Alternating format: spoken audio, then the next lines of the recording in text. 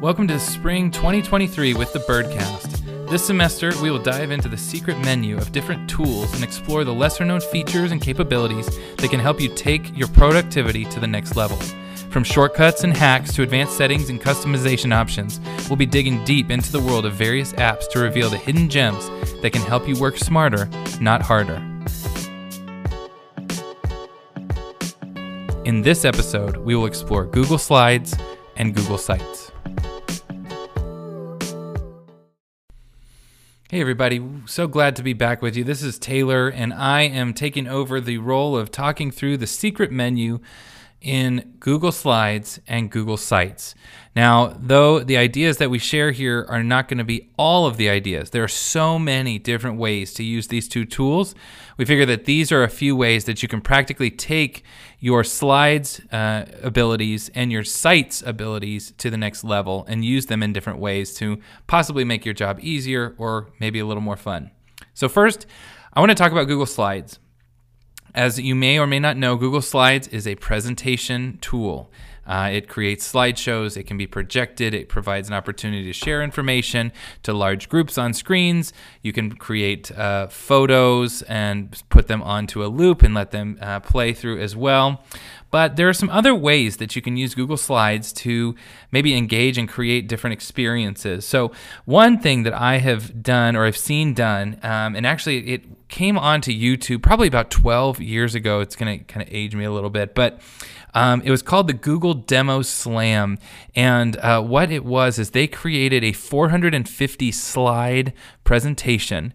And then when they strung it all together, it created animation. It was an animated cartoon out of 450 slides. So really what that's telling me is that you could create an animated video in Google Slides, and just taking on that same role. I think about the animators that you used to see who used to draw by hand and flip page back and forth and kind of moving the pieces across the page. So I encourage you, if you're curious about stop motion animation, Google Slides could be a spot where you could start to play with that. And again, that's a Google Demo Slam, and looking at the 450 page slideshow, that was pretty interesting.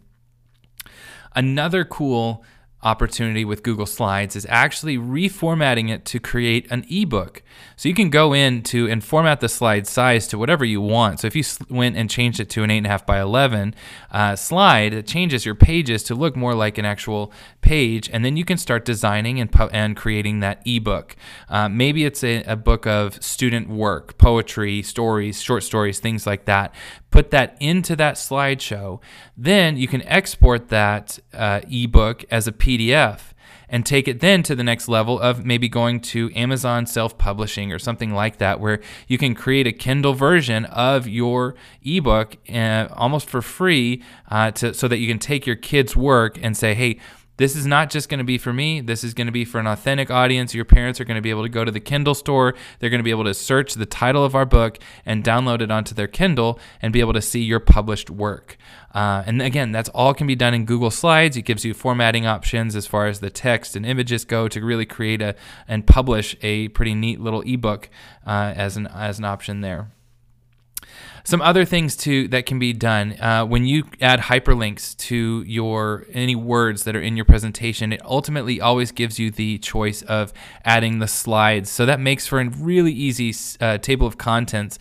If you're creating something that students, some sort of a resource or something like that, there's also the ability to embed the YouTube videos into your slides. So you could create an informative slide with instructions written out, and then a video that includes that information for your audience to consume as well. There are so many other things to do with Google Slides that there are tons of resources out there. I encourage you to go look up Matt Miller, Holly Clark, some of these, Alice Keeler, a lot of these people, awesome people that have done a lot of different tricks and tips with Google, have slides options that are available. The other neat trick with Google Slides is that let's pretend that you wanted to actually use Google Drawings with your class, but you wanted to insert a video into the Google Drawings with your instructions. So one thing you can do is you can insert your YouTube video into a Google slide, And then when you click on that video and it creates that highlighted box so you can resize it and move it around the slide, you actually copy that using Control C or Command C, depending on your keyboard. Then go to your Google Drawing document and hit Control V, Command V, and it will drop that video into that Google Drawing. And so if you had an activity where you wanted students to follow specific instructions, and so you put the video, you wanted the video in the drawing that they were going to create, you can use the kind of bounce it through Google Slides in order to get it into Google Drawing. Okay, the next tool is Google Sites.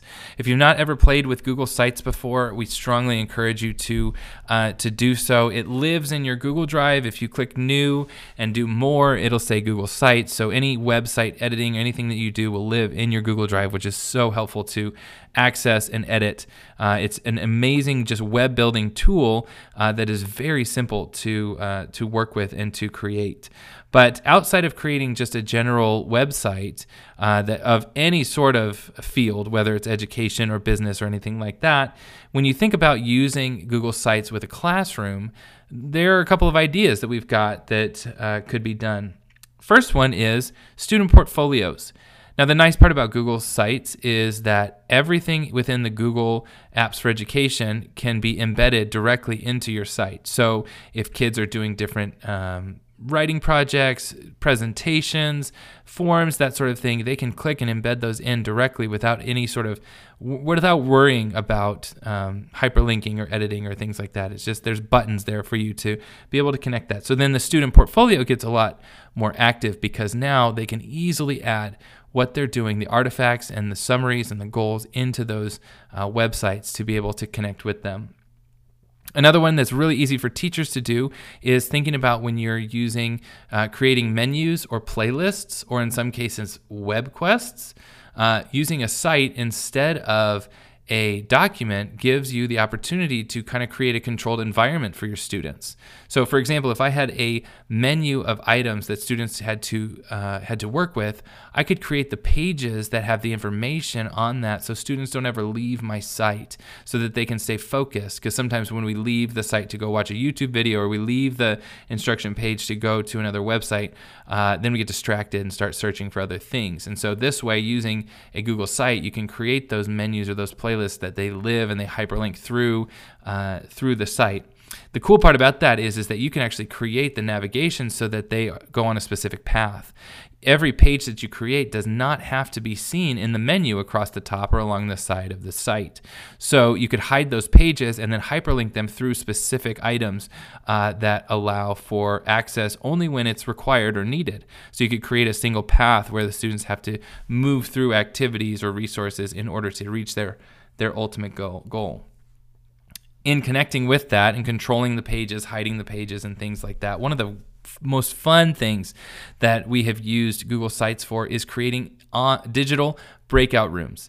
If you're familiar with Breakout EDU, or if you've seen them on Teacher Pay Teachers, using Google Sites is an awesome way to be able to create digital breakout experiences where students are learning about information. You are able to hyperlink the specific clues and details into the pages themselves, as well as embedding the locks which live in a Google form. So that Google form sits on that page embedded with the specific locks that require specific words or answers to be unlocked. And then all of the clues live around in the Google site. Peggy Reimers of TCEA does this a lot and has some incredible resources around digital breakouts and how they can just create a nice learning experience that's challenging. It stretches the students' minds, but it also allows for clear information to be presented by the teacher. Hi, this is Caitlin. And I'm Heather. Welcome to our new segment called the App Smash, where we spin a wheel of apps and we mash up two of them. Today, the wheel picked Flip and Wakelet. A little bit more about Wakelet. It's a digital curation platform that lets teachers and students organize a mix of content for easy access. You can save links from the web, tweets, Google Docs, PDFs, and more, and organize them into visual collections that you can share with the world. Flip formerly known as Flipgrid, is a video discussion tool where students can record, upload, and edit their own videos to share not only with their peers, but whoever else they choose. So one idea to smash these apps, I actually read in a Matt Miller article where he talked about podcasting. I know podcasting with students Podcasting has become really popular in the classroom lately, and people are trying to find new ways to make that happen, and Wakelet and Flip are a way that you can do that. You can actually turn off the video on Flip and have them just record their voice, or they could keep the video on and annotate or do whatever they'd like with Flipgrid. I should just call it Flip, huh? With Flip, but after you create those audio files, you can organize them into episodes through Wakelet. So this would be a great way to keep all those episodes in one spot and to be able to share them with others with that authentic audience. Another idea to smash these two apps together is to use Wakelet as an explore board for a topic. For example, like historical figures or scientific or math jobs, STEM jobs, and basically have all of the information like different video links and podcasts and articles that they can click on and read. And then they create a flip video telling what they have learned.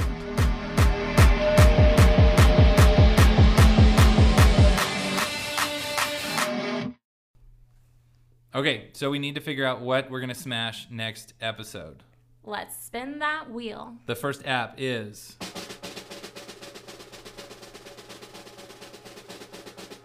Google Sheets is the first app. Woo, woo, woo. Some people are happy, some people are not. We'll see how it goes here. The next app is Padlet.